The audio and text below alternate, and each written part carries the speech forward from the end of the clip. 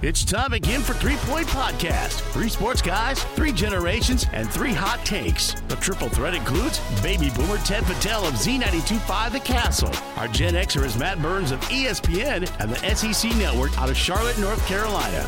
The millennial man is Jared Patel of Bally Sports Detroit. Comments and questions can be sent by email to 3pointpod@gmail.com. Follow 3 Point Podcast on social media at 3 Point Pod. The fellows will get it rolling right after this from our partners. AZ Printing Solutions, formerly Hankard Sportswear, is a full-service print shop that specializes in screen printing, digital printing, and embroidery. They pride themselves on giving a great product at a great value. The area's go-to printing solution offers a 100% guarantee to exceed your expectations. AZ Printing Solutions has your favorite local spiritware as well as many other apparel items in stock. Specialty items are available for family, sports, business, and charity events. Call 989-725-2979 or stop into the store in downtown Owasso.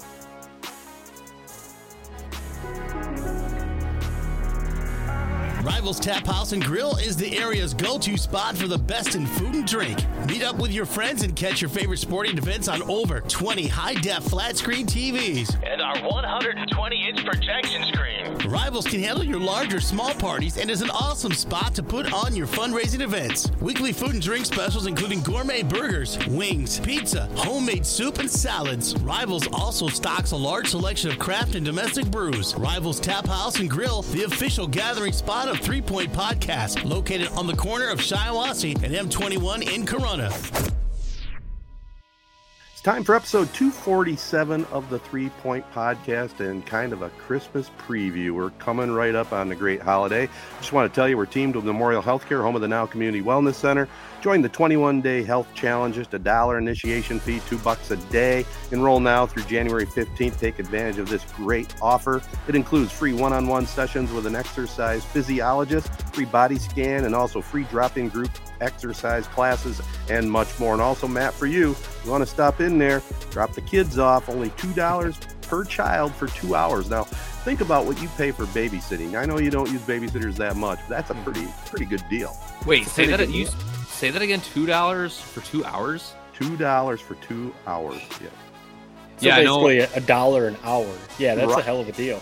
Yeah, I know you're coming home for Christmas, and I know you love your family, and it's family time. But I mean, my God, drop them off for a couple hours. Yeah. Don't even go use the gym. Just drop the kids off. Drop off the kids and sit in the lobby and watch Netflix on your iPad or something. Well, for more details, go to memorialhealthcare.org/wellness-center. Commitment, compassion for life. Also, our team includes SkyMint, Cannabis Michigan's leader in the industry, over 15 locations through the state of Michigan. There's a lot of these places popping up, but SkyMint is the best. And make sure you check them out, the new SkyMint Reserve. If you're over 21, go online at skymint.com, sign up for the rewards program. 20% off at the Corunna store. Just use our coupon code 3.20. That's for new customers only. We also want to thank our local partners, AZ Printing Solutions, Capital Sports Fieldhouse, Pro Real Estate and Auction, Nelson House Funeral Homes, Rivals Tap House and Grill, and Success Group Mortgage and Servicing. Well, we'll play a little catch up, and I almost cringed thinking about what Jared might come up with here tonight with our Christmas party we just had last weekend. Why don't you start it off, young man? Yeah, I mean, it's always a great time down there in Frankfurt. I actually had 2 different Christmas parties this weekend. I'm like Christmased out. Everybody was calling me the Scrooge last week. People who listen to the podcast saying the same thing to me. It was it's a great time at Frankenmuth. Every time I'm there, I'm reminded of how long it takes to get the food. I think we were scheduled to eat at 12:30. I don't think a piece of chicken was set down until about 1:45. But other than that, it's it's a great time seeing everybody from the family. We have such a big family, man. It's like you don't even get time to talk to everybody. Maybe you talk to half of the people there, and you're lucky at that. But no, a great time. Ted actually reported that he had 4 pieces of chicken, which he actually said that was a career low, which I think that's maybe my career high. So just kind of a funny little view of 2 different worlds there. But yeah, I mean, it's Christmas spirit. I mean, this is the best week of the year. The lead up to Christmas, it takes forever, especially when you're a kid. feels like, Christmas will never come. But as an adult, I love it. You got the vacation just kind of sitting there at the end of the week. So just power through the next 5 days. Yeah. I'm impressed at the only 4 pieces of chicken. I know you said you were wanting to maybe watch yourself as far as the diet and, stuff like that. So, and I know you guys get pizza afterwards. So you got to pace yourself a little bit. Yeah, that was the mission, not to overdo it, especially after hearing about it in this podcast every year. But I did know we had Main Street coming later on. And, my downfall probably was I probably should have stuck with 1 piece of Main Street, but I had 2. I have to admit it. I did stay away from the majority of the sweets. But, Jared set it up pretty well. You're right. It's always a good time for Frankenmuth. But this year, I'd like to get your opinion too, Jared.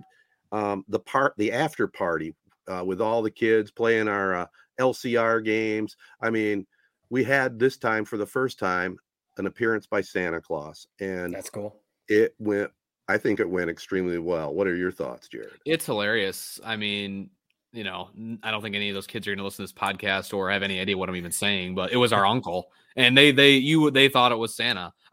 I came to that realization as we got overloaded with kids in the matter of like a year. It feels like we now have like 10 different kids under the age of 5, and they just run around nonstop. They became like the highlight of our family gatherings. I'm like one of the old guys now. It's crazy. I've never been great around kids. I have fun with them, but I'm not one of the people that's playing peekaboo or doing any of that. So I might struggle when my fatherhood days do come. But no, it's awesome seeing them, and it kind of gave you the little Christmas magic when you see the kids light up when Santa walks in the room. Now, what was funny is we saw one Santa in Frankenmuth, and then there was a different Santa that night, but they couldn't quite connect the dots that they looked totally different, but that they were the same guy. But other than that, it's magical seeing kids' face like that when Santa walks in the room. It is funny you say that because we went and saw Santa at the mall. I mentioned on the podcast a couple weeks ago, and then we've seen a couple other Santas. Like my son's daycare had a Santa come, and we went to a light festival last night, and there was Santa there. None of them look alike. And, I was looking at my daughter, she's 7. So she's getting to that age, where the dots start to connect. Yeah. And she's a pretty intuitive kid. So I was like, I think she's going to start to put this together. And I think the wheels were spinning, but I think the overall Christmas magic is still there. So, she was still loving it. And see, Jared, you're starting to understand. Maybe the Grinch is starting to go away when you get past that age of Christmas is so corny. Christmas is so cheesy. It's no fun. You're seeing it through your niece and nephews and all your cousins or whatever, seeing it through their eyes. It is pretty cool, Do you guys have a favorite Christmas memory from when you were a kid? Ted, I feel like I remember. What was yours when you got a pair of knackers or something when you were a kid, or what was your pair? What knackers? What's that? Knickers, I guess. Knickers. Knickers. No, you're talking about that electric football game. Yeah, right? Good memory, Matt. My biggest gift that I thought was really cool was this electric football, and once I played with it for about 10 minutes, I thought, what a freaking dud. What was it? The vibrating game where you put the vibrating game. I've never understood that game. But I wanted one so bad. Yeah. Now, I off the top of my head, I mean, there were a number. I remember one year we got a snowmobile. I probably talked about it on the podcast. We got a snowmobile for the family, but I remember it was one of those Christmases. There was literally 0 snow. So we went outside and the snowmobile was sitting in the yard on grass. So I was like, oh, awesome. We got a snowmobile, but we have no snow. So we can just sit on it and act like we're going to ride it. That was pretty cool. But now I don't know. Now it's different now. I mean, like I said, we went to the light festival at the amusement park that we go to all the time down here. And my daughter, I've mentioned it a few times. She is just all about it. All the lights and decorating the trees. And she got to write a letter to Santa and saw Santa and doing all this stuff. It is really cool. My son, obviously, he's not even 1 yet. He fell asleep. So he almost couldn't care less, but it is fun. You try and soak up all these Christmas memories. I see you guys might have some snow coming, single digit temperatures coming up. It seems like. Hey, a Christmas miracle. I mean, I will say I haven't seen a drop of snow this whole year. I don't know if Detroit, this is my first time kind of being here for the whole winter, I feel like we haven't seen a drop of snow. But then as soon as we're in Frankenmuth, we walk out. It's a Christmas wonderland. It's a snow globe. And it's coming outside. Yeah, I know my parents up in Ludington have snow. They've been sending pictures. I mean, up there on the lake, and we're coming back next week after Christmas. So I'm definitely checking the weather. Yeah, and it's looking like it's going to be a chilly week while we're there. So it's going to be cold. And maybe my favorite thing and I actually just was alerted of this day today at work, excuse me, is the Lions potentially a Christmas Eve miracle at Carolina on Christmas Eve. I love that. And then little do you know it, the very next week we're playing on New Year's Day. So I was very hopeful that we were going to have one of those Christmas Eve matchups. I mean, the one thing I'm nervous about, but maybe this is kind of a built-in excuse. So we, you have Christmas Eve mass, at 4:00. Right. Lions at 1:00 could bleed into church time. Might have to get there a little bit later. Or you could go my route and DVR it. Yeah, you're gonna have to tell your priest to back up the sermon a little bit. We got to watch the end of the Lions game. Kind of along those lines. The Lions. I know we're going to talk a lot more about the Lions in a bit. So their next game is on Christmas Eve down here in Charlotte, and we were really contemplating going. We were like, maybe this would be a cool chance to, like, the first time taking the kids to a professional sporting event. Tickets are going to be cheap because the Panthers stink, so they're not in the playoff hunt at all. But it's going to be like a cold front is happening everywhere. Obviously, not just Michigan, down here too. It's going to be like low 30s, which down here is very cold. And we're like, I don't know, convincing a 7-year-old and a not even 1-year-old to sit in an outdoor football stadium for 4 hours in 30-degree weather. Not sure that's a good idea. Probably not a good plan, Matt. Yeah. So I think we're going to watch. I mean, we are going to watch from the warmth of our home. It's funny you say that this weekend in Frankenmuth. I was walking the streets. I had this fleeting thought as there was this couple with like their baby in a stroller like ahead of me, like as this wind and snow was whipping, and I'm thinking, why are they putting this baby through this? This baby has no idea what's going on. He doesn't know they're in a Christmas wonderland of Frankenmuth. He's literally just thinking to himself, he's freezing his nards off. And it's funny that you mentioned that idea because I had that same exact thought this weekend. Like, why are they putting this baby through this punishment? Yeah. Well, yeah, like I said, we thought about it last night at that Christmas festival because it was chilly. But I mean, you got a winter coat on him. You had like 2 onesies. He was in like boots. He had a blanket around him. He fell asleep. He was cozy. This little guy, I mean, he was conked out. He was nice and cozy. You just got to bundle him up. They adapt to it. Well, your backup plan could be, if you had a solid babysitter, go there with your wife, have an adult night out and watch the game. Yeah, we talked about that too, but something felt a little dirty on Christmas Eve, asking someone, come watch our kids on Christmas Eve. Point. Go away from your family, come watch our kids so we can go to a football game. But, that's fair. That's fair. Yeah. All right. Well, I'll tell you what, guys, we got a lot to get into, including Prep Spotlight, and we'll tell you a little bit about what's been going on here locally in high school sports right after this. Capital Sports Field House is the home of hit and pitch and a whole lot more. The 10,000 square foot turf field can be used for all indoor sports training, including football, baseball, basketball, softball, soccer, and many other activities. Hit and Pitch has 7 indoor batting cages with full pitching tunnel and the state-of-the-art HitTrax training system utilized by MLB organizations.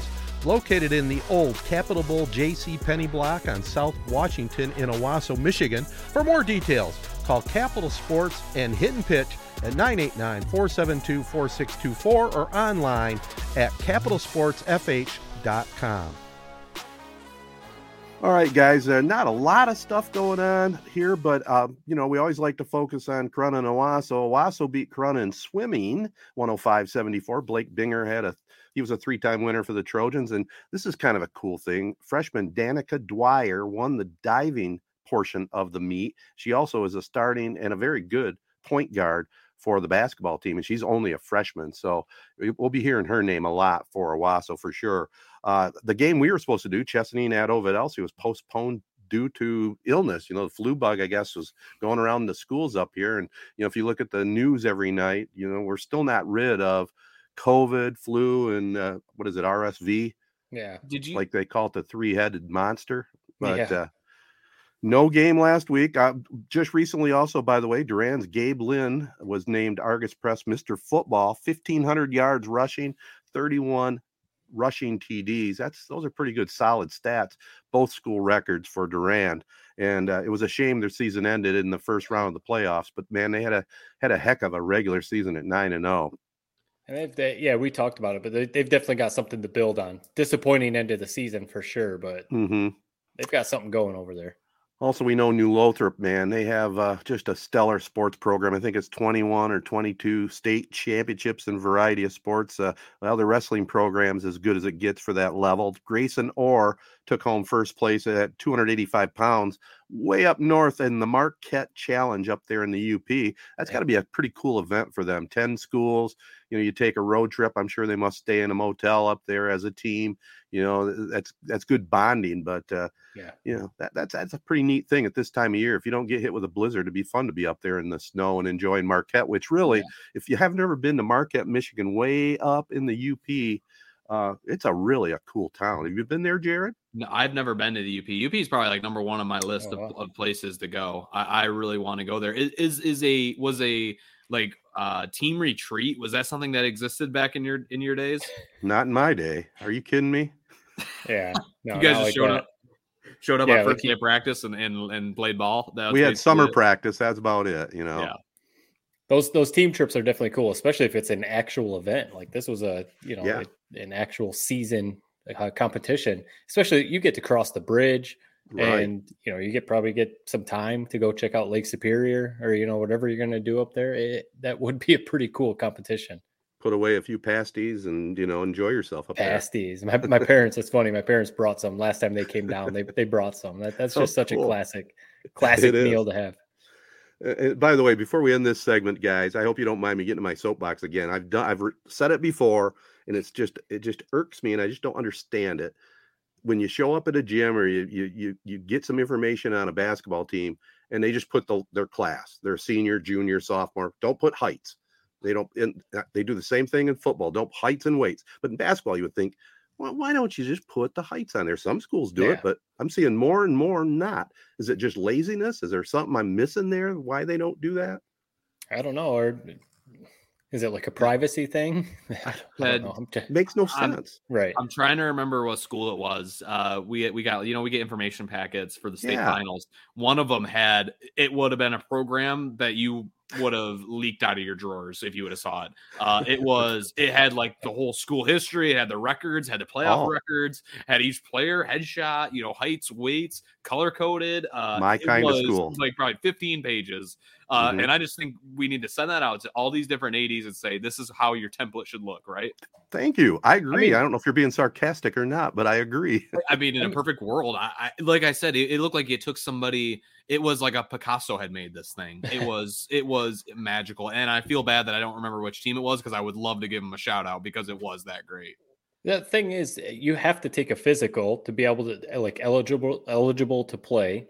So you know that information. And how long does it take for an AD, a coach, or whoever it is, for football, when you're getting your pads, quick, hop on a scale, quick, jump in front of this tape measure, 6'1", 185, done. There you go. Like, it shouldn't be that hard. I don't get it. No, it doesn't make sense to me, but I'll leave it at that.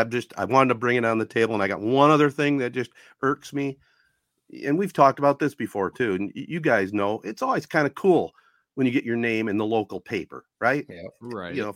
So many catches, so many touchdowns, so many points in basketball. Well, there's been a trend that schools, when they lose and they're not very good, all of a sudden you read in the paper, no details reported. And one of our local schools, it's been 2 games in a row. They got beat pretty bad, but no publicity for these kids and no details reported. Now that's just BS. It's on the coach. The athletic director should be kicking his ass and saying, this is part of your job. You got to do it no matter what. I mean, I'm really passionate about this. That's ridiculous. You're screwing the kids, Yeah, especially even in a loss. Like, what if a kid had a career game, scored 28 points and had a great game, but they lost.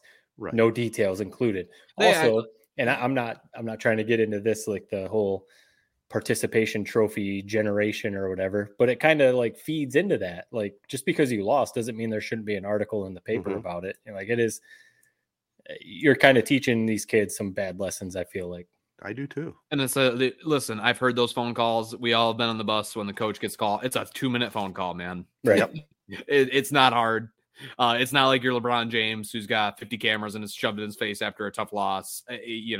Just give him the stats. Yeah, even if you don't want to talk, have your assistant just shoot him an email with the details. The double-digit scores really is all you need. Especially, nowadays, email, text message. If you don't want to talk on the phone, hey, here's our leading scorers. This is a quick couple little nuggets. There you go, done. It shouldn't be that hard. I was going to ask you guys. I know we're about to move on. The dual sport thing that wasn't around. I know definitely. I would assume, Ted, you couldn't play 2 sports in one season in your day. I could. I did. Oh, you could. Yeah. So that you could, but because you couldn't when I was in school, could you? Did they change that for you guys, Jared? You could. You had to get. You'd have to get it like approved, and you'd have to pick one sport as your primary or whatever. Mm-hmm. But yes, you could. Did you? So did you ever think about it, or Ted? Did you? Because I definitely the one I would say I probably would have played baseball and ran track. I would have had baseball as my primary. And then probably ran track, but you couldn't do that when I was in school. That's exactly what I did, Matt. I did baseball and track. Yeah, I wish I would have. Looking back, I loved golf. Played it my freshman and sophomore years. Actually, a good golfer. Cool. Actually contributed to the team. Unlike in track, where I was just basically a water boy, for better or worse. So yeah, that's something that I've always regretted is, I was pressured a little bit, from the football coach was also the head track coach. So kind of had to pick your battle there, but definitely my senior year, I regret not, doing them both. It's awesome. Play as many sports as you can. I probably would have tried to play baseball too. Yeah. I had it all over again. Yeah. All right. Well, pretty good little prep spotlight there. Of course, brought to you by our friends at Capital Sports Fieldhouse, and we're going to get in one more thing. I was going to ask. I know I don't want to cut off your ad. You might have to redo that. But I have no ad. We'll play it in the program. Doesn't Corona host like a holiday basketball invite or something like that? They used to. Now it's a scrimmage. Used to be the Battle of Midway. Yeah, I think was the name. But I think it's just a scrimmage now. Gotcha. I think they do play, though, like Wednesday night. I think they play Detroit Collegiate Prep, I think, a home game this Wednesday. So Rocky does like to mix it up with some of those Detroit schools down there, which is pretty cool. That is cool. No, it's good to get that exposure. One more thing. I'm gonna keep extending this segment. Keep thinking of things. This has nothing to do with current athletes. So, but did you guys? One of my favorite things during Christmas break in high school, most of the time you stuck around, you didn't necessarily travel, maybe like day trips to grandparents' houses or something like that. But your dad, Jared, would always open up the gym so we could have open gym during Christmas break. And it was some of the funnest times in like high school sports because everyone's just home off for the holidays. Usually it was snowy or gross out. You'd roll up to the gym and you would just play ball for like 3-4 hours, hang out, with your friends and stuff. We would turn on music, and we would be able to listen to music in the gym. Those are just some memories. Like I was just thinking about that when we were talking about playing or whatever. Like, did you guys do that? Was that really a thing? Or? That tradition got axed really? When I was in high school in lieu of a Sunday night practice, which was in essence hell on earth. So no, we never quite had those memories. Those are gone. Yeah, our memories away from the official practices. We had Saturday rec ball in the gym, and it was basically you had your 5-on-5, and if you won, you kept playing. That's how we did it. Those were some legendary games back in my time because you had all kinds of characters from Corona playing. They may not have been basketball players, but they were Saturday morning warriors, and it was legendary. We had a blast with that. We'll have to talk more about that at another time, but that was a good time back in the day. That's what was cool too, because during the holiday break, they would open it up to alumni or if you're back in town, come on back. So we'd have some of those dudes that were washed up or whatever, like me rolling up there now or something, playing against 17-year-old high schoolers. But no, it was fun. I would, if I was part of the reason I was asking, I was gonna be like, if it was open next week, you'd show up. I would think about bringing my basketball shoes and going up there and seeing if I could hang with these kids. Probably couldn't, but bring them in case. You never know. All right. Well, we'll move on. We'll talk a little bit of football, both American style and international football, right after this. Nelson House Funeral Home's #1 goal is to serve the families in our area. The Nelson House staff are proud to serve our local community with reliability, integrity, and compassion. Unique service representing unique lives, ensuring your loved ones receive the honor and celebration they deserve. Founded in 1880 and continuing the tradition today with chapels in Owasso, Chesaning, and New Lothrop. For more details, find them at nelson-house.com or call 989-723-5234. Success Group Mortgage and Servicing is Shiawassee County's only licensed mortgage broker, lender, and servicer. That means you get exclusive products not found anywhere else. If you are looking to purchase a home or refinance a home in Florida, Hawaii, or Michigan, stop what you're doing and give Success Group Mortgage and Servicing a call. 989-720-4380. That's 989-720-4380. All right, guys, before we get into, some things locally here, I know I was tuned into the World Cup. It couldn't have worked any better on Sunday. I mean, 10 a.m. start, a great game. And I tweeted, I'm a casual fan, but that was some high drama with France and Argentina, two of the best players in the world. One of them kind of winding down his career, and Messi, and the French kid, man, he is a stud. And like I said, I don't know that much about soccer, but he scored all three of their goals. We haven't talked about the World Cup. It is an awesome event. I know it's come to the United States in 4 years. I've always loved it. I mean, you guys maybe won't quite connect with this, but FIFA, the video game, the soccer video game, I swear it's the best sports game that you'll ever play. So much fun. I used to play it all the time with my buddies when I was a kid. But what an event. I mean, Qatar seemed like kind of went off without a serious hitch. I mean, there's a lot of, question marks surrounding that, obviously, and who knows what happened behind the scenes. But it seems like it went fairly well. Nothing too terrible happened, obviously. But what an event. It's mind-blowing. The soccer fans, they are as loyal, and they are as diehard as they come. They literally live and die on those teams in those games. They're crying if they're losing. They're crying if they're winning. It's unreal to watch. I will say, and I know this is a bit of a hot button issue in soccer, I hate the penalty kicks. How electric would in a moment have been if it's a walk-off goal in overtime? Just play until a goal is scored. It seemed like France was really starting to turn the tide at the end of that game. I mean, getting a lot of really close shots. Apparently the save that the Argentina goaltender had was similar to LeBron's block in the NBA Finals from soccer terms. It was incredible. But just, I really hate how it ends. It's just, I know they say, it takes skill, it takes practice, penalty kicks, but it just seems goofy to me. Yeah. I mean, it's similar to hockey, like when they end up going to a shootout or something. Right. Because these games could go forever. You never know. I mean, you've seen games end up 0-0 after all the extra time and all that kind of stuff. So you never know how long the game would go. I am also a casual fan. I think the three of us are on board with that, but I very thoroughly enjoy the World Cup because, it's the biggest stage. It's all the best players and teams in the world. So, it's the best soccer that you're going to watch. And I'm always just amazed, basically everything Jared just said, at the passion of the fans. Everyone knows about it. You hear about it, how soccer is the biggest sport in the world outside of America. So when you watch the World Cup, you see why or how. And it also makes me realize, even though our team was pretty good this year and there's some potential there, I don't know if we're ever going to be on that level because I don't know if soccer is ever going to be taken that seriously here in the States.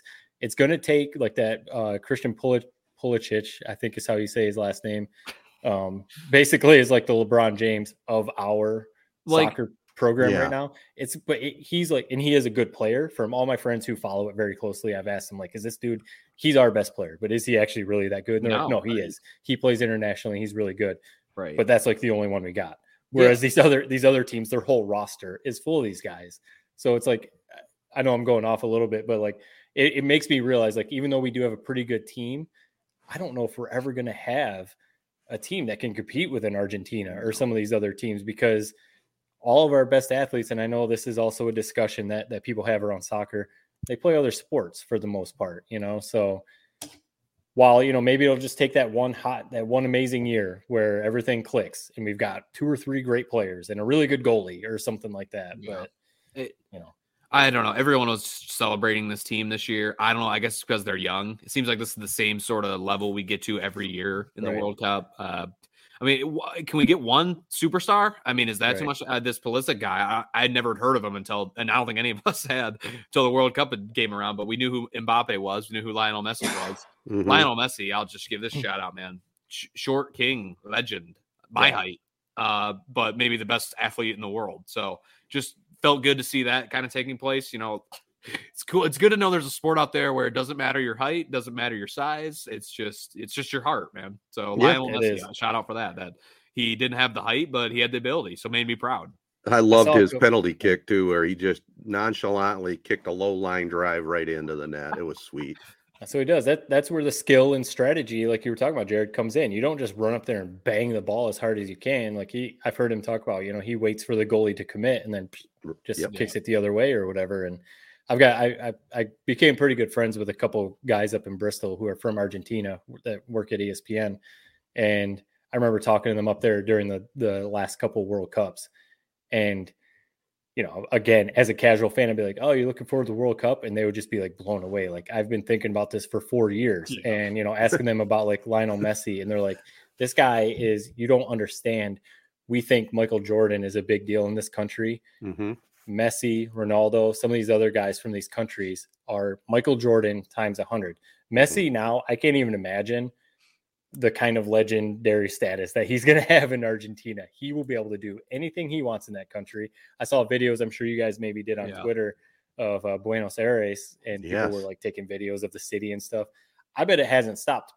The celebration has not stopped still. And this is what, 2 days later, a day or two later. And it's just, it goes into my point of, because here, okay, we had a team make it past, you know, make it into the second round basically of the World Cup, lose, and we're probably not going to think about soccer for another 4 years in this country, you know, whereas overseas it's year round. They think about it all year, kind of like we do with the NFL or college football. Yep. So it's a cool event though. Really cool event. Has it figured out with the relegation, with all these different leagues, international sport, the World Cup. I mean, there's no other sport that could replicate that.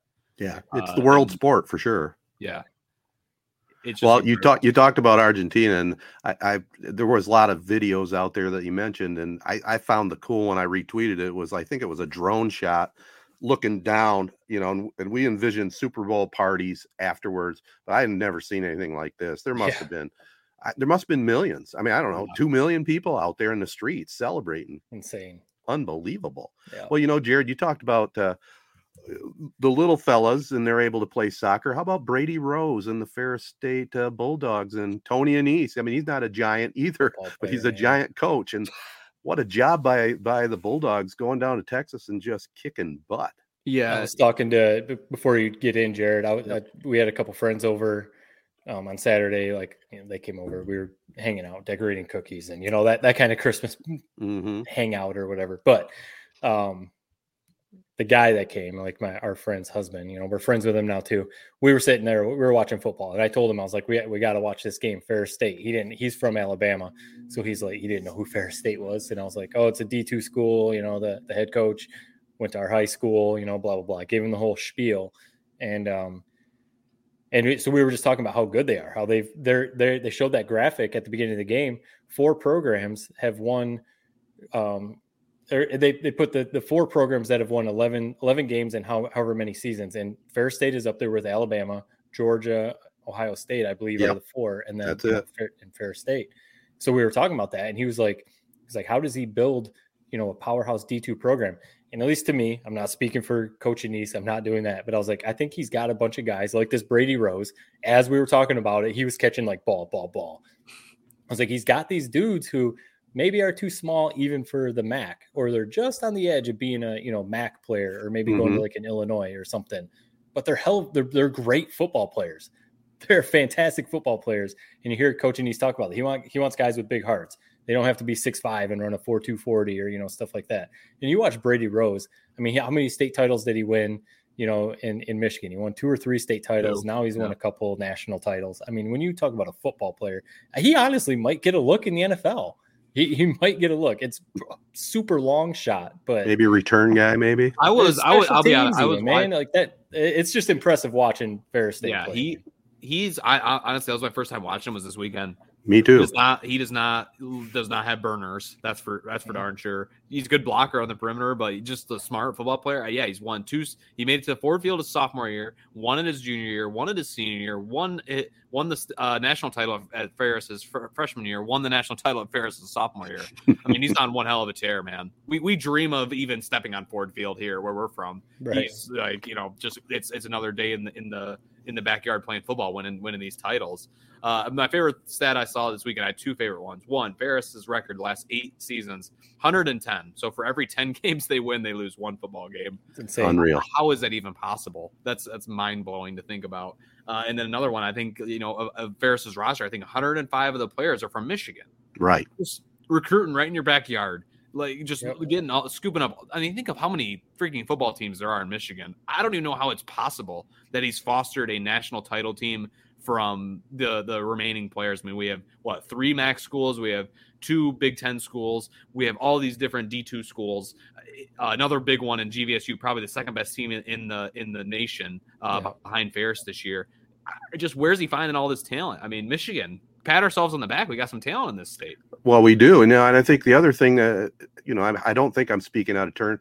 Tony gets some good quality individuals, but he takes a few risks with borderline, kids maybe that haven't been getting the right direction at home, and he'll bring them in and he gives them kind of that father figure, and he preaches it's all about love, and he gets some of these youngsters turned around and buying into the program, and it just helps them long term in their life mission. I mean, that says a lot for Tony, and we've talked about him many times. It's nothing but love and what he's done up there, and we don't need to get into the whole Division I conversation because he has built a dynasty there at Ferris. Hell, I think at this point, let's get the Bulldogs just move up to Division I and see if he can compete in the MAC. What the hell?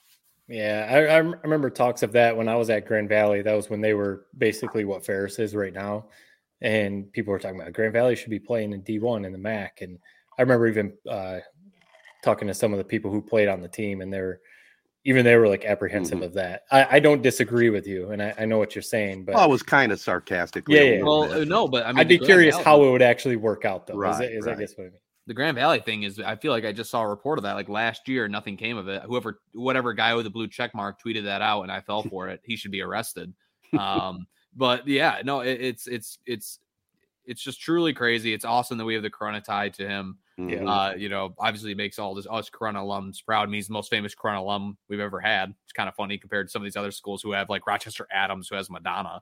But we'll take him. In the football world, he's a coach's coach, and we know how good of a coach he is. So it's off to Ferris. You brought that up before, and that's 100% correct. I mean, you even keeping it a little local here, Owasso. Who's their number one? It's Brad Van Pelt, no doubt about it. But if you go to Corunna alum, it's Tony Annese. It's got to be. I'd be curious to ask some people because I knew I played football, so I knew Nick Annese Field. Oh, Tony Annese, he was dominating high school football at the time I was, kind of coming through or whatever.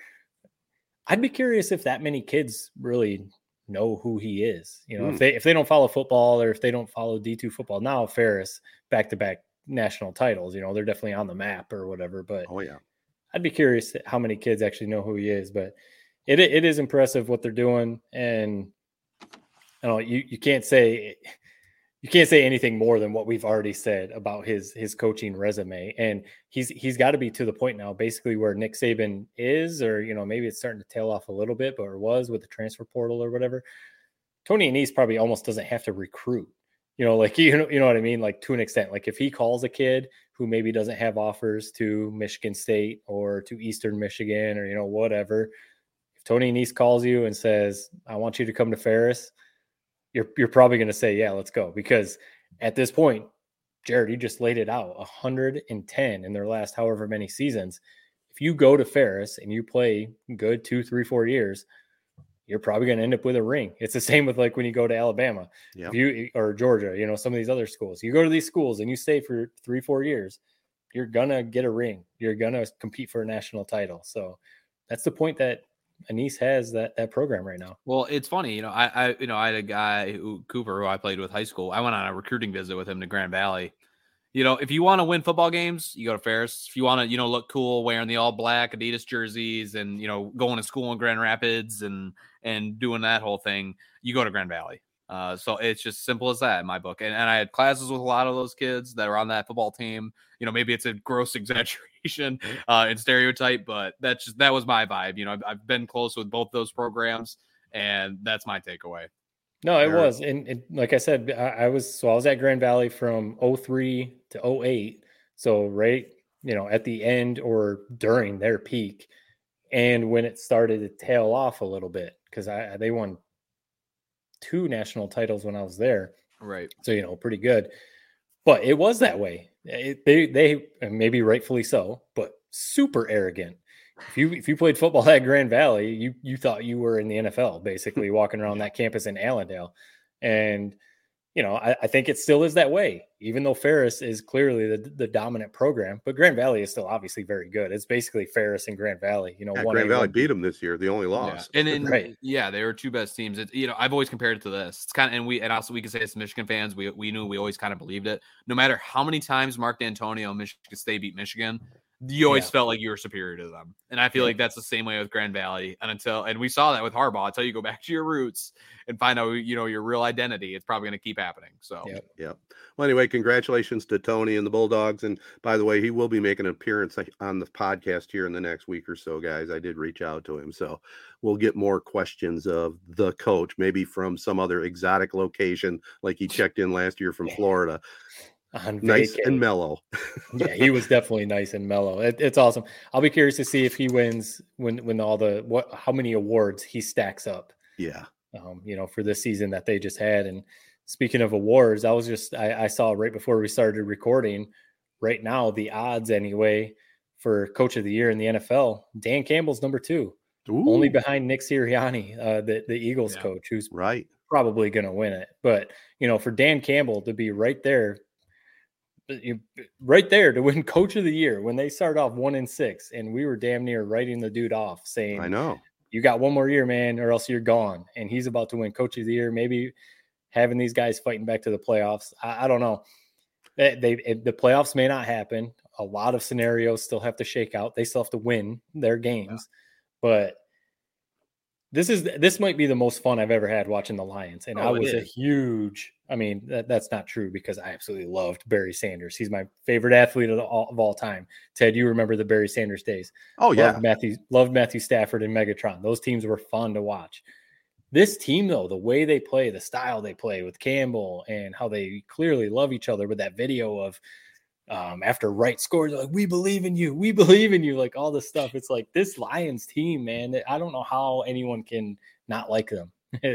Fun team to watch. What an ugly game it was. It was fun for about 2 minutes. That's about it. Yeah. Let's talk about that play. Brock Wright and Ben Johnson. We were texting about it, off the pod, and I'll be honest, as soon as Jared Goff dropped back to pass and, it was the 1 Mississippi, 2 Mississippi, like, oh, no one's open. You were thinking to yourself, what the F are they doing? Right. But perfectly dialed up. It's fun watching that replay where you see Brock Wright, basically sitting 1 Mississippi, 2 Mississippi, blocking the defensive end. As soon as that linebacker basically releases across the field, he just crosses right with them and just wide open, perfectly dialed up, ends up going 51 yards to the house. Where does that play rank? Let's say that this leads to a playoff berth down the road. Where does that play rank in the great plays of Lions history? I can't think of one higher in my head, in my lifetime. Maybe the Calvin Johnson catch, if that would have been called a catch, opening day against Chicago Bears way back when. But I think it's the biggest play in Lions history in my lifetime. Probably. Stafford made the playoffs a couple times, so maybe there might be a couple plays there we're kind of forgetting. I remember one where he drove down and dove over the fake spike. The QB sneak fake spike. So he's probably got a couple. But I'm definitely there with you. If they end up making the playoffs, they were about to lose that game to the Jets. That's the thing. They needed that. It was 4th and inches, and they're about to lose to Zach Wilson. So they needed that play, dial it up, and they scored. So, in that text string we had, you guys, you just have a feeling that they're playing with a little bit of a chip on their shoulder, and they're playing with real confidence. And look what it does to you. You know, that they feel like they can win. They feel like they can come back if they're behind. And you got to start with Campbell with that. Obviously, Ben Johnson. I mean, they got to keep that guy on board, man. He has really dialed up some plays this year, and that fourth down call was just amazing. I loved it. So, you know, Jared's right. It was kind of an ugly game, but we'll take it. Now, I'm going to put you on the spot for a second, Matt. All right. I just want to get it on where this is going. You do. I just want to put it right on the table right now. And I think Jared and I made our feelings known last week, but I want you on the record. You saying we go for another quarterback or we stay with Goff? No, I'm right now. I mean, not looking ahead, just right now for the future. Is he going to be our quarterback, or would you rather see them go elsewhere? I think he's okay for now, and for next season, I don't want him to draft a quarterback this upcoming NFL draft, just because they still have so many other holes. And with 2 draft picks in the first round, the Rams and then their own draft pick, they could really solidify defensive line, linebacker, cornerbacks, you know, whatever. Mm-hmm.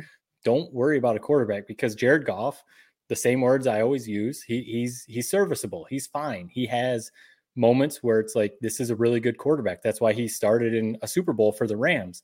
But I also stick to, he's just a guy. Like he's fine. He's solid. He actually was not very good yesterday against the Jets, and he just misses throws all the time, to the point where I'm like, we're not thinking that the Lions are at the Chiefs level where they need someone performing like Patrick Mahomes. So, you know, that's why I'm not saying like, get Goff out of here. He's trash. Trade him right now. No, he's good. But if they're going to get to the next level, I'm not sure if he's the guy, at least in my opinion, especially when he's making like $32 million a year. I don't know if he's worth that.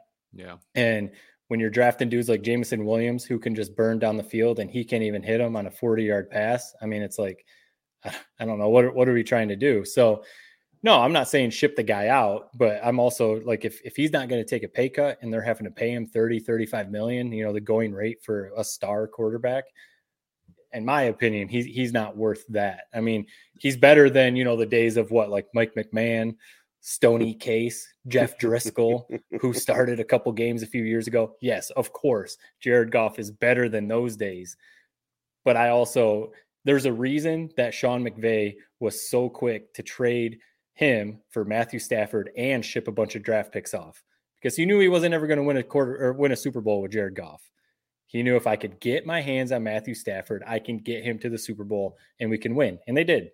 So, you know, I'm not one of those that's like, get this dude out of town. I don't want him, but I'm also not like, man, this guy's the next John Elway. Build a statue. Yeah, you're not sold on him being the Lions franchise quarterback. He did not have a great day this week, but I'm not gonna fault. I mean, you win a game in the NFL, I'm not gonna get mad at you. Yeah, I don't care. Yep. I mean, a quarterback, because you can lose the game believe me, I've lost a lot of games in my day as a quarterback. You can lose a game pretty easily. No turnovers in 6 straight games, 0 turnovers.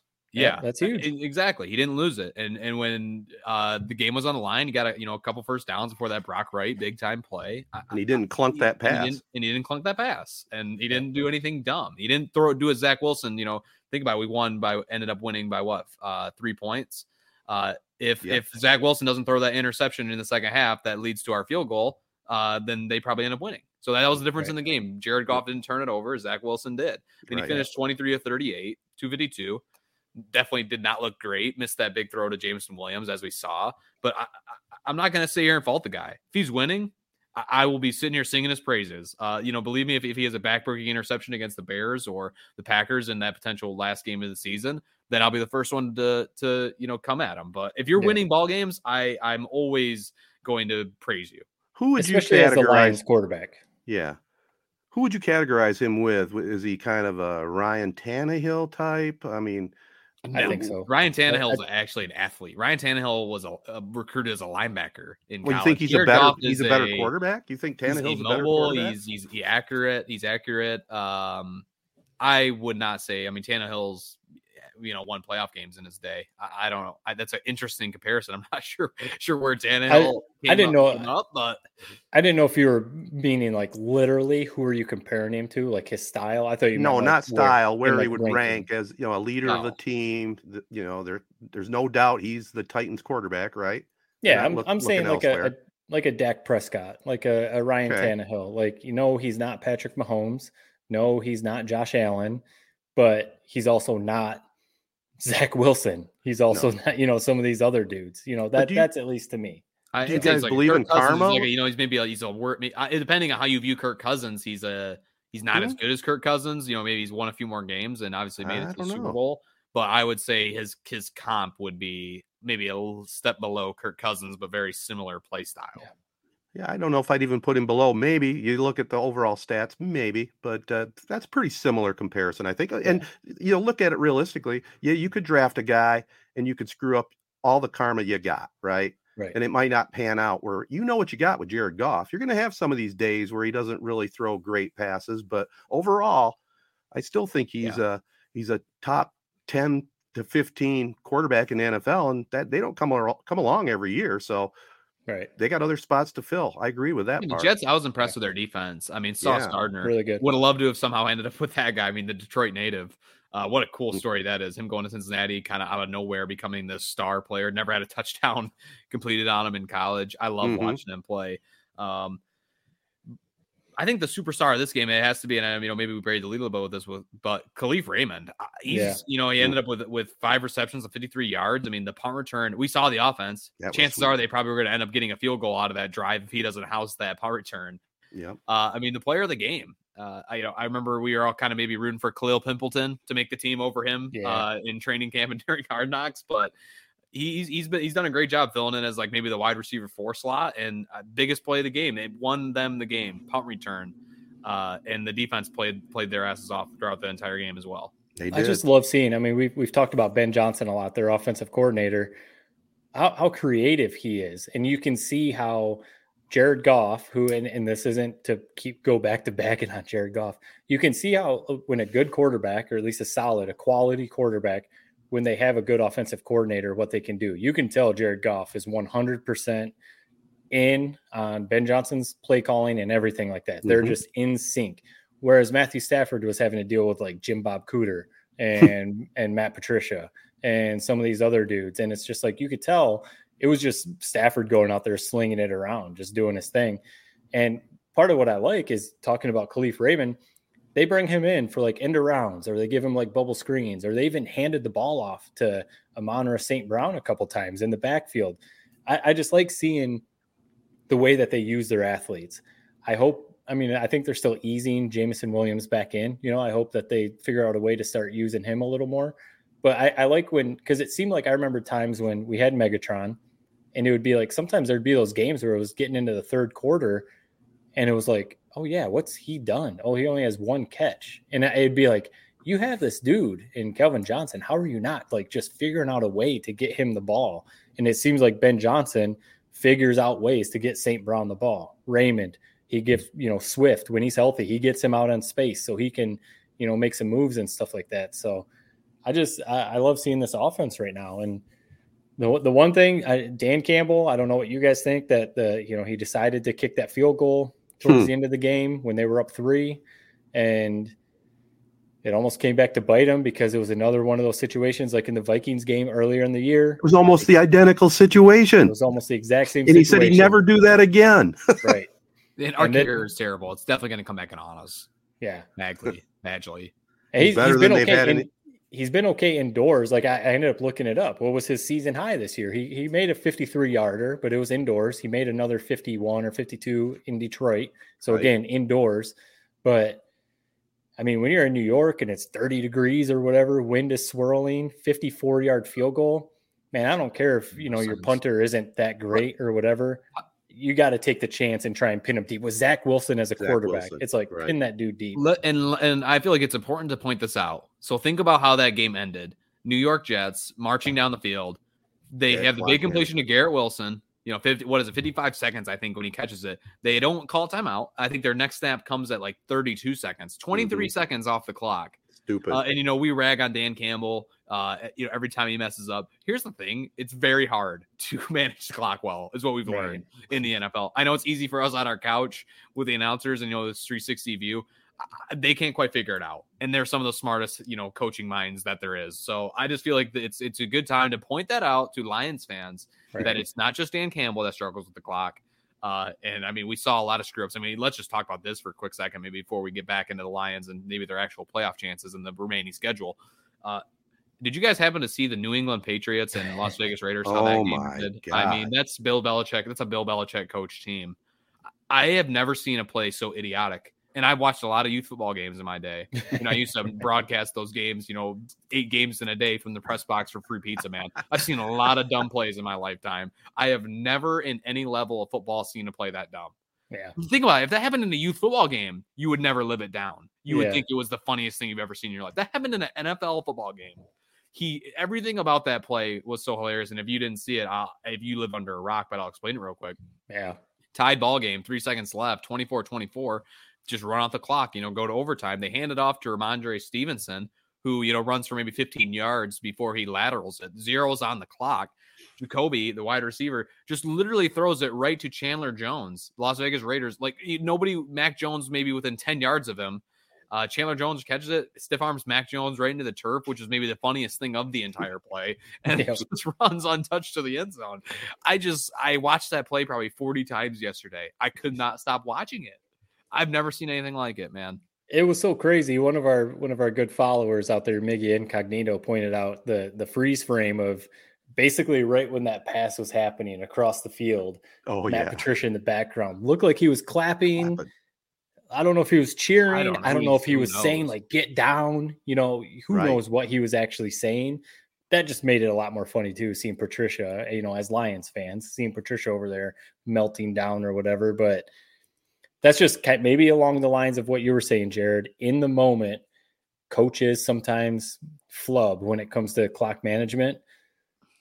Maybe, the Patriots players in that moment were trying to make too many plays, but that was had to be one of the most idiotic things in the history of the NFL. Yeah, you can't blame the coach for that one. No. Yeah, and Patricia basically said it was not the play call. Basically, here's my hypothesis of how that happened. Stevenson, lateral it back, probably didn't realize that there was that many guys close to him, thought, hey, he could maybe score on this. I think once that initial lateral happened, I think Jacoby, think if you're mid-play, all of a sudden they get lateral to that, you think, oh, wait, are we losing or something right now? Do I need to lateral this? Right. But what I didn't understand is just what an idiotic, he threw it right to Jones. If you throw it, somewhat close to Mac Jones and it gets batted around, somebody probably ends up tackling him. But it was just such a perfect, serve it on a platter right to him just for him to take off toward the end zone. I just couldn't get over it. Yep. It was a pretty wild weekend with that play. The Colts were up 33-0 over the Vikings, and the Vikings came back and beat them.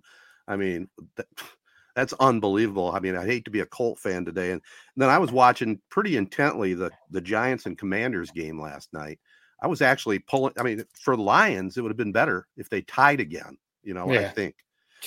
And they had a chance at the end. Washington was driving. There was absolute terrible calls by the referees. One where the offensive end was looking to the referee, say, hey, am I on the line? He said, yeah. And they call a penalty there.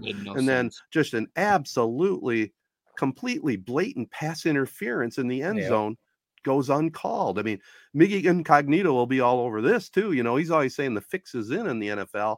And some of the games yesterday makes me wonder on what these referees are looking at and why don't they change it somehow? I know they did try, 3 years ago, to make pass interference a reviewable play. And then I don't think they really bought into it at all. They just put it out there. I don't fault the line of scrimmage play was bizarre. Because we all see the zoom in. I don't know what the ref, he definitely didn't give him a thumbs up like people are saying. He said something. And I don't think the wide receiver moved up enough before the ball was eventually snapped. But as for the pass interference, it was such a bang play. I mean, even Curtis Samuel got up and he wasn't throwing a temper tantrum. I don't even think he kind of realized that he was being held. So I don't fault that one. But the line of scrimmage, sometimes if I'm a referee, just swallow your whistle, man. That's such a pointless flag just to throw a flag because it's technically not a part of the rules. Right. Read the situation, just let it go. And it's one of those that makes me think about how often could you make that call the rest of the game? Is it literally every other play the rest of the game? People are lined up perfectly on the line of scrimmage in the perfect formation, whatever. Right. You probably could have made that call 4 or 5 other times throughout the game. So why are you deciding to make that call right now? Kind of like holding, sometimes I'm you see dudes getting held almost every play in the NFL, but then they decide to throw it, certain times. So I don't know. Being an official, man, it would be a hard job. I'm not a conspiracy theorist very often, but I'm starting to question if you're gonna put a fix in on a game, man, an NFL referee would be the guy to do it with, wouldn't it? Yeah. 100%. Right on coming down crunch time. I mean, you saw the guy. He was reaching right for his flag as soon as that play started, man. Yeah. It does make you wonder, and all of a sudden, it's a New York team that wins, I don't know. It definitely is a little bit fishy. So basically, from what I've read, the Lions have 42% chance to make the playoffs as of now, according to 538. If they went out, 98% is the number. Where do you realistically, with these next 3 games, at Carolina, home against the Bears, and then obviously at Green Bay, I got a bad feeling about this Bears game. I don't think we're going to make it to this Green Bay game. Justin Fields, one-man video game. I mean, we know how tight it was last time we played them. Miracle we won that game. I just have a bad feeling about Fields. Just seems like it could be like a coming out memorable Justin Fields type moment type game that just takes the air out of Ford Field. My only thing is at least it's at home because we know, not getting back to Jared Goff, but he's been way better at home than he has been on the road. That helps. Yep. The kicker, like you brought up, Jared, way better at home than on the road, indoors basically. And that Ford Field crowd has been amazing this whole season. So, and being the last home game for potential playoff spot, they're going to be up for that game. I almost wonder about this game in Carolina. I mean, because I said, it's going to be cold. Carolina, they're just, they're out of it. They're just a mess. The coaching situation is a mess. The quarterback situation is a mess, but they're still playing hard. I almost wonder if they're going to look past the Panthers ahead to the Bears and Packers, Right. So they can't. It seems like Campbell won't let them do that. I don't know if you can say that, won't let them do that, but Campbell seems to have a good perspective, within that locker room. So game by game, just one game at a time. Yeah, I'm pretty confident they won't look past anybody at this point. And yeah, you can say Campbell won't let them, but I think what I've seen on this team, the players won't let it happen. Right. They know what the past history has been, and they know what they got right in front of them, and they're going to come out and play hard. It does worry me a little bit about Fields, but it's almost like, a basketball analogy. We'll let so-and-so get 50 points. We'll shut everybody else down. Right. Fields is going to get his rushing yardage, but maybe they can shut down his passing. That's what we can hope for. Yep. Yeah. How lucky are we though, man? I mean, once in our life that I actually feel like we're playing some meaningful football. I wish I could say once in my life. We've harped on it a bunch. It's just, there's something a lot more fun about this group of guys than any of those Stafford teams ever were. So just feels like it means more. At least to me, even as I've said, a very big Matthew Stafford fan, it felt like he was the only thing. And, when Megatron was there, obviously him too. But now thinking back, this team, you use the word, we're going to start using the word every week. This team is so much more rootable than those other teams because of all the other characters, everything we've already talked about, everything that goes into this team. A lot more to cheer on. We always knew it was fool's gold, right? It was always the late comebacks, no running game, defense horrible. At least this team has the makings of a playoff team that could win a game. It seems it's not just Matthew Stafford, going off or getting lucky is what it felt like a lot of the times. Yeah. Amen, boys. Well, it's going to be fun to watch. No doubt about it. Hashtag since 57. Let's go Lions. Hopefully we can put that hashtag to bed soon. That's right. Next up, we're going to have a back by request from episode 51, our little special segment on holiday music. So we hope you enjoy this right after this.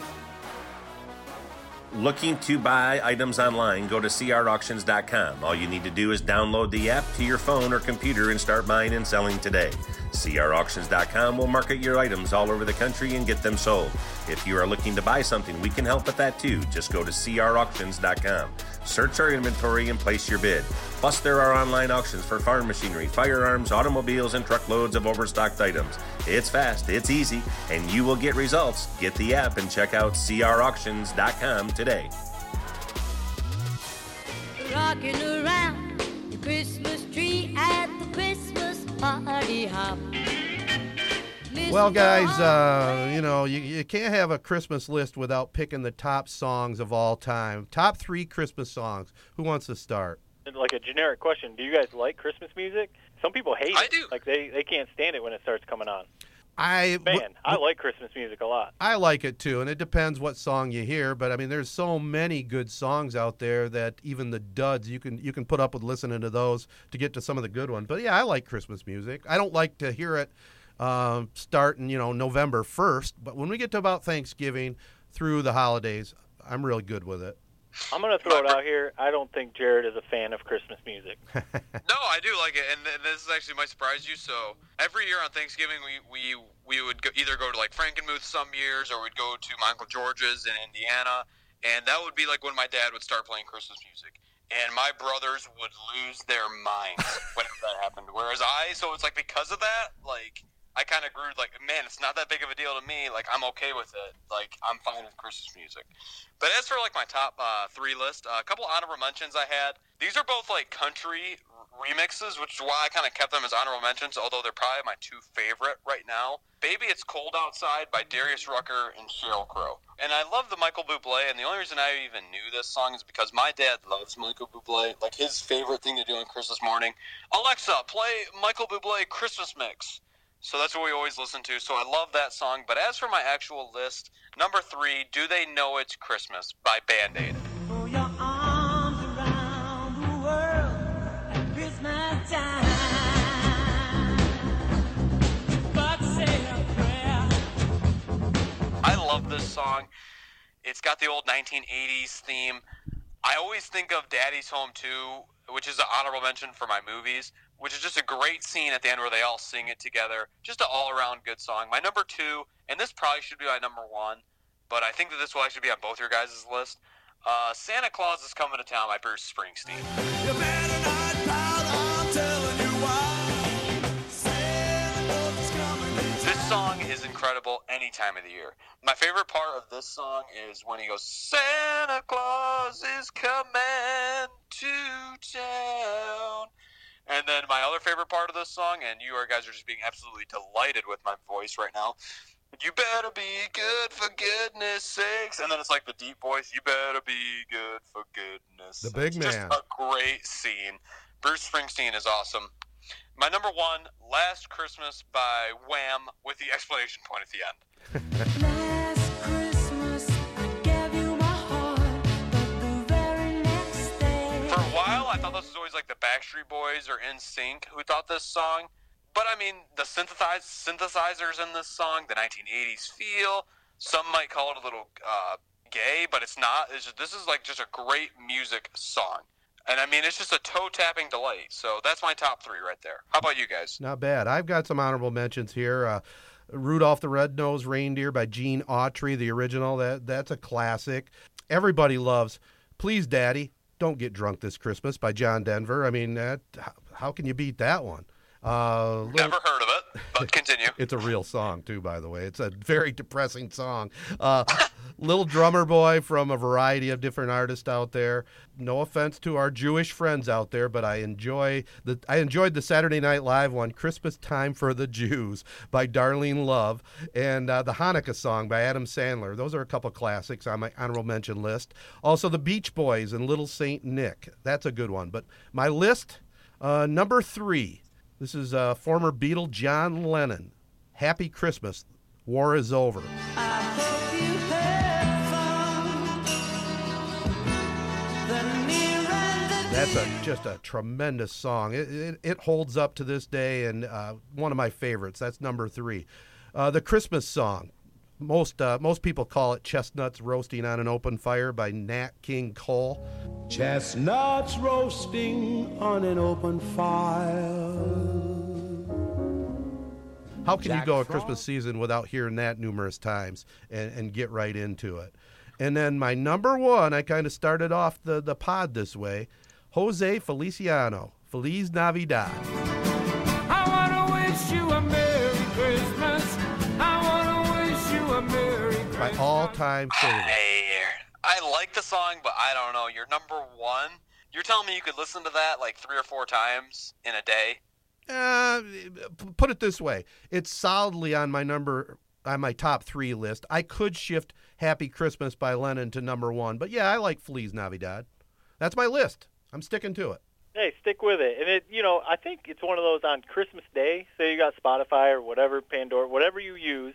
If some of these songs do come up 3 or 4 times on Christmas Day, Christmas Eve, I think it's perfectly fine. Yeah. If you hear Feliz Navidad 3 times on Christmas Day, you're going to love it every time. Sure. Now, here's a question for both you guys. When you put it on a Christmas channel or any other channel, and Jared knows how I roll, do you immediately change the channel when you hear a song that really is not your favorite, or you just keep it there until the next song comes on? Are we talking I just forgot Christmas about that time, about you. or Any time. I mean, I know Jared, he had a kick out of it coming home from up north with me, and I just had it on. I think it was the top 200 songs of all time on Billboard, and I just kept it there and never switched the dial. I can do the same thing on Christmas songs. There is a fair share of duds out there, but I just don't change the channel. If it's a song I don't really care for, I just gut it out until the next song comes on. My wife, on the other hand, she'll say, "Oh, I hate that song," and then have to change the channel. I forgot. You completely just revitalized my memory on that. That was such a psycho move. I think we talked about it before in the pod.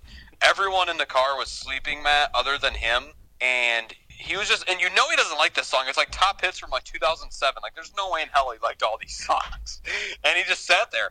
4-hour drive, just didn't change it once. Just sat there with his thoughts, listening to it. I just thought it was crazy. Yeah, I got to say, I'd probably switch it around a little bit. Okay, that's fair. All right, how about your list, Matt?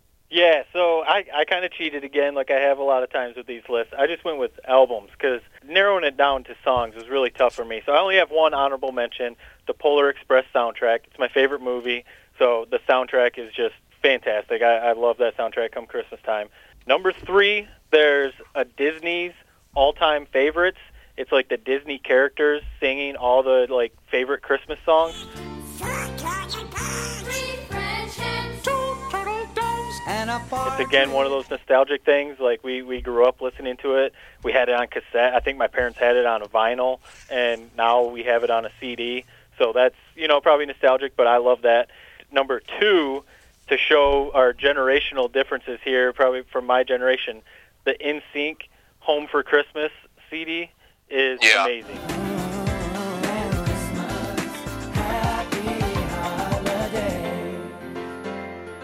People from the mid-'90s, if you're an NSYNC, you're Backstreet Boys, whatever it is, everyone knows this NSYNC Christmas album.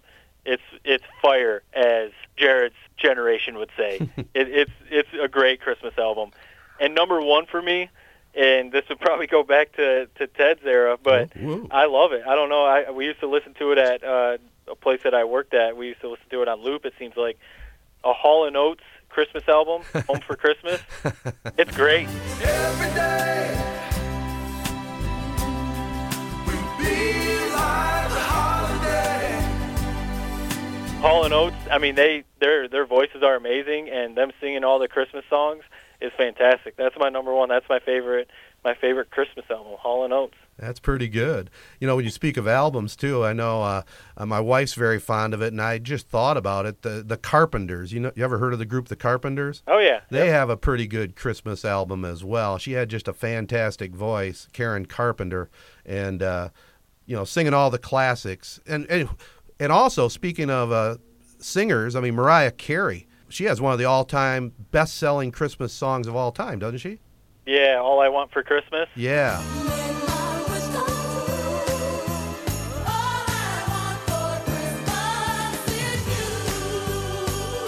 Yeah, I have a funny story. It's a great song. I do enjoy it, but there's a side that I can't stand that song because I don't know if they still do it this way at Corona, but my senior year when basketball season was just starting, around this time, early December, we were having two-a-days. So we would go in and practice, for an hour before school, and then, school day, and then we'd have practice after school, obviously. But that morning session, it was only varsity, I think some JV kids, but we had like half of the gym, and then the other half of the gym was the dance team. And they were doing their Christmas dance, their Christmas routine to that song, All I Want for Christmas. Right. So for that whole 2 weeks or whatever of our two-a-days, morning Christmas, we heard that damn song on loop the whole time we were practicing basketball. We were just hearing All I Want for Christmas over and over and over. And it was one of those where like they would play it for like 10 seconds, someone would screw up, and they'd have to start it over. They'd play it for 20 seconds. Someone, that is just like engraved in my head. That good song, still a good song, but I can't get over that. I feel like you just took that right from my memory. Everything you just said was spot on. Yeah, they play the same part over and over again because they have to master it like 10 seconds at a time. Yep. And the king of all Christmas albums, Michael Bolton. I mean, Our Love is a Holiday, that's an all-time Christmas song. I just thought of it. I can't believe I left it off my list. This Christmas we don't need to get away, 'cause I love. What a song that is, and what a voice he has. Phenomenal voice. Yeah, he's one of the all-time greats without a doubt. Christmas music, though, like that's probably why I like albums more. When I was at Grand Valley, I don't know if, Jared, you know this mall, but there's a mall in Granville. It's a town just over from Allendale. And I worked at the mall over there when I was in college at a store, FYE, sell like CDs and DVDs and stuff like that. So come Christmas time, we would just be in the store just playing, Christmas music all over and over and over. So that's where I listen to the Hall & Oates album all the time and the Polar Express and all these other ones. But yeah, I had a similar experience to that when I worked at Meijer last year during the holidays. Which, LOL, I worked at Meijer. That always kind of cracks me up when I say that. But good job. What's wrong with working at Meijer? Yeah. It's a great gig. Gotta love wearing. You gotta rep the red. Rep the red. That's what they call it. So they play Christmas music basically from like November 10th until like a week after Christmas. And the song that would always play that just pissed me off every time, Grandma Got Run Over by a Reindeer. I was going to ask you guys this guy's about that. still making money on it? that.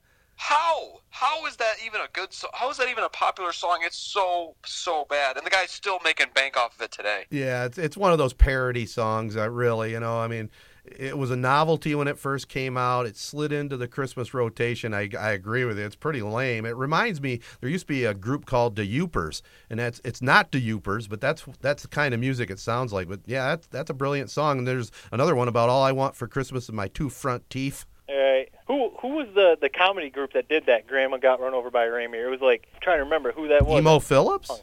Yeah, the Grandma Got Run Over by a Reindeer. It was like a comedy duo, wasn't it? Huh. Yeah, I don't know, and I don't have a way to look it up. Watching the music video. The music video is actually hilarious. It was originally performed by husband and wife duo of Elmo and Patsy Trigg Schwartzshire. Yeah. There you go. Elmo and Patsy, yep. If you get a chance, go to YouTube if you remember and watch the music video for that. It's strange. I will never. It's a strange music video. I will check it out. So you guys are all about Christmas music then, is what you're saying? Yeah. Maybe not all about, but you enjoy it. During the month of December, let's put it that way. I enjoy it. Grandma got run over by a reindeer walking home from our house Christmas Eve. All right, this has been the 3 Point Podcast presented by SkyMint Cannabis, Michigan's leader in the industry, over 15 locations throughout the state. Check out the new SkyMint Reserve. If you're over 21, go to skymint.com. Sign up for their great rewards program, and at the Corunna store, 3.20. That's the coupon code for 20% off SkyMint products and new customers. Also, we're brought to you by Memorial Healthcare, home of the Now Community Wellness Center. Join the 21-day health challenge. Just $1 initiation fee and $2 a day. Enroll now through January 15th. Take advantage of this offer. All kinds of great stuff, including $2 per child babysitting for 2 hours. Also, the challenge, join the Wellness Center as a member for 75% off the sign-up fee. Go to memorialhealthcare.org/wellness-center and check them out. They've been providing health care for you since 1921. Make sure you also let all our great partners know you listen in and enjoy the program. They include AZ Printing Solutions, Capital Sports Fieldhouse, Pro Real Estate and Auction, Nelson House Funeral Home, Rivals Tap House and Grill, and Success Group Mortgage and Servicing. Before we officially sign off, guys, I think all three of us want to send a special shout out to our partners, man. They anytime any of our listeners or any in their businesses, tell them you listen to the podcast, and we appreciate their sponsorship, and I'm sure they'd like to hear that their message is getting out there to everybody. Definitely. I mean, we've definitely talked about Rivals a lot, and I know they're going through some management changes and stuff like that, but we've always been big fans of them. They always have great shows, concerts, big nights, during big football, basketball games, stuff like that. AZ Printing, they hooked us up with a bunch of swag. I was telling you guys before we started recording that, I'm getting some things made for when I'm back in town next week to pick up when I'm back in town. They do a good job with their screen printing and embroidery. Ted, you've gotten hooked up with a ton of stuff, yeah. it seems like, from them. Some great stuff. Yeah, and all of our other partners, everything they do. We definitely appreciate the support, helping us grow, helping us get the word out. And I think we all feel good getting the word out about them, all their businesses and stuff too. 100%. Also, make sure you follow us at social media at 3 Point Pod. Subscribe to our YouTube channel and the Z92.5 Game of the Week. Not until next year, January 6th, St. John's at Mason. Until next week, so long, everybody. Peace and love. Be kind. Thanks for listening, and have a great Christmas, and we'll talk to you on the backside. Hey gang, please consider a donation to the ALS Association Michigan chapter, serving people with ALS and their families since 1988. There still is no cure for Lou Gehrig's disease, and every 90 minutes someone is diagnosed with ALS. For more details, go online at webmi.alsa.org. 3 Point Podcast is a Sportsnet Michigan 3 Point Podcast production. Subscribe and share on Apple Podcasts, SoundCloud, or any of your favorite podcast hosting sites. Comments and questions can be sent via social media at 3 Point Pod or by email to 3pointpod@gmail.com. Thanks for listening.